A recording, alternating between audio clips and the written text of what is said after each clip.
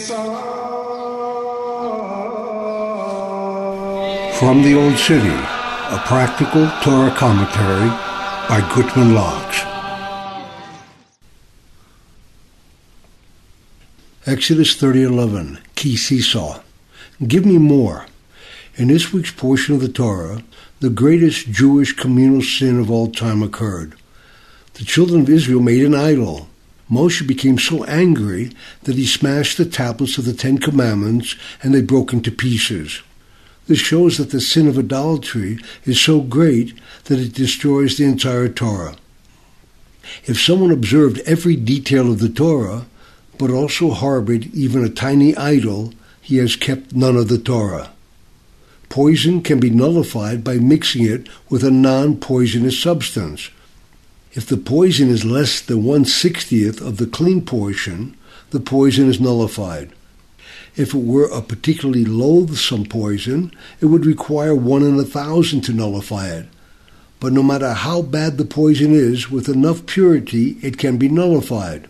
This is not true about idolatry.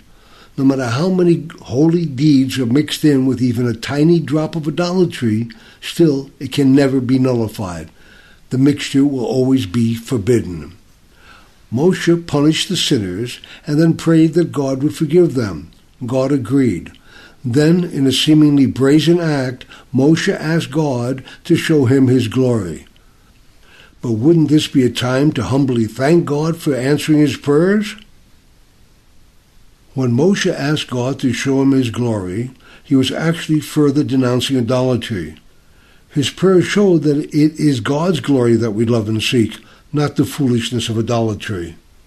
Still, how could Moshe be so impotent to seek more from Hashem at that time?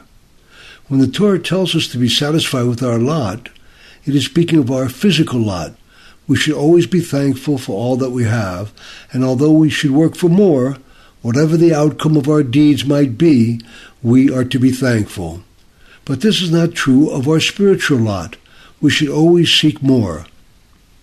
No matter how great the revelation is, after it ceases, we should say, "Thank you so much for having shown me your glory. Please do it again, only greater, and next time don't take it away." Then we have to go back to work, doing the things that we know he loves so much, so he will bless us again with even a tiny ray of his wondrous light.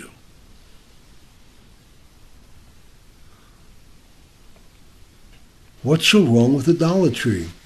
Besides relating the story of that most infamous Jewish sin of all time, the golden calf, there are a large number of extremely important commandments given this week.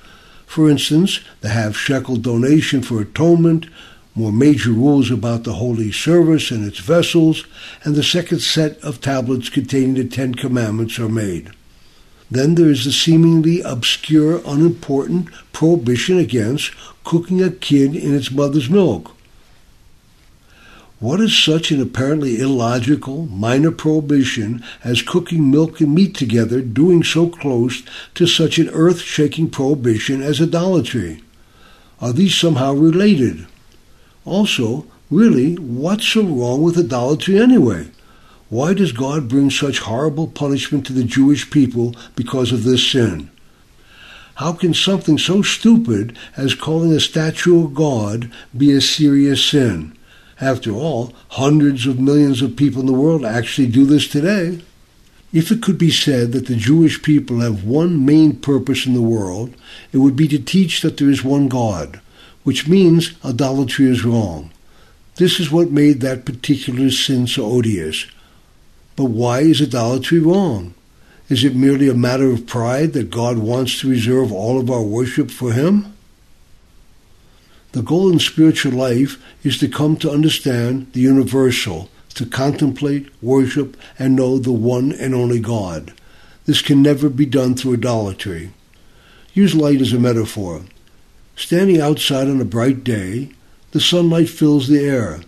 We cannot see the sunlight itself, but rather we see what the light reveals to us, our surroundings. Light itself is invisible to the human eye, but we can bend the light through a prism, and then on the far side of the prism we see the colors of the rainbow. Each color is distinct and beautiful.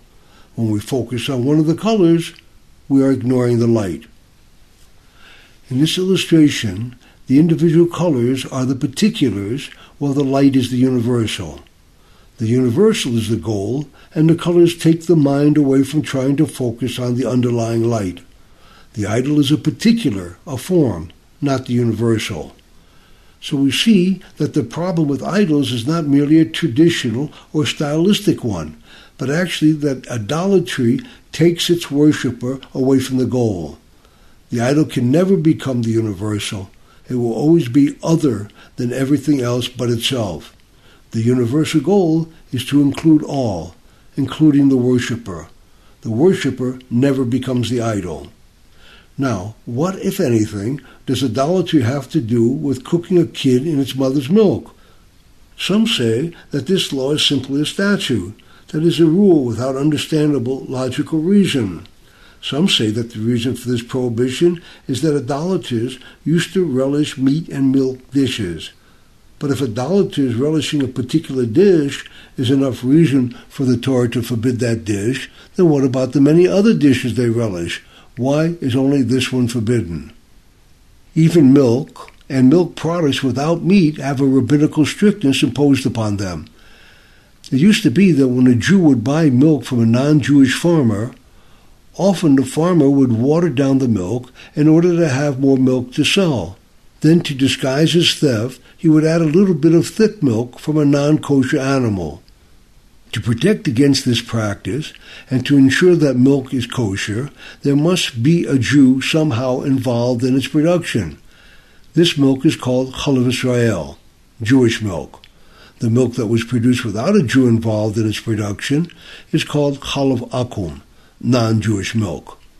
This was the situation until modern pasteurization, sterilization, and production-line milk became the norm. Since in some places Jewish milk is not available, many rabbis give permission to those who need milk to buy general milk, Chalav Stam. Why all this background information? A number of years ago, a dear friend of mine was living in the United States. He had a very young son who was born with a spiritual gift. The boy came into the world with the charisma of a Rebbe. Although he was only 2 years old, all of the other children in his preschool class used to treat him like their Rebbe. They would look up to him and ask him such questions as, "What do we play now?" If two of the children were fighting, he would merely walk over to them and they would stop. One day the kindergarten teacher took the class on a trip. When they returned, the teacher said to the boy's parents, "I hope you're not too fussy about Chalav Israel, Jewish milk, because on the trip today we stopped for a piece of pizza. Oh, don't worry, it was completely kosher, but it was Chalav Stam, general milk." "Oh no," the parents cried out, "we would never do a thing like that." From that day on, the boy lost his Rebbe charisma. He had only one piece of pizza and was way too young to even know what he was eating. Yet he no longer was a Rebbe to his classmates. Chassidus teaches that Chalav Stam, general milk, covers over the spiritual heart. This is like putting a veil, even a thin veil, over your spiritual eyes, which makes it more difficult to see spirituality in the physical world. If kosher, Chalav Stam, covers over the spiritual heart, how much more so does eating milk that was cooked with meat cover it? This is why this law is in the same portion with idolatry. To worship an idol, whether it is something they made themselves or merely assigned heavenly power to, people's hearts must really be veiled over. From this discussion, we also learn about all laws that are called statutes. It is not that they are not logical, but that they are not evidently logical. Recently, I asked that young boy's father where the boy is spiritually today. He told me that he believes that the boy, who is now 16 years old, has gotten back almost all of what he lost, but in an entirely different way. He went on to explain that the boy demonstrates a unique ability in his Torah learning. He sees things so creatively that often he has a very deep understanding of much of the text, even deeper than his Rebbe's.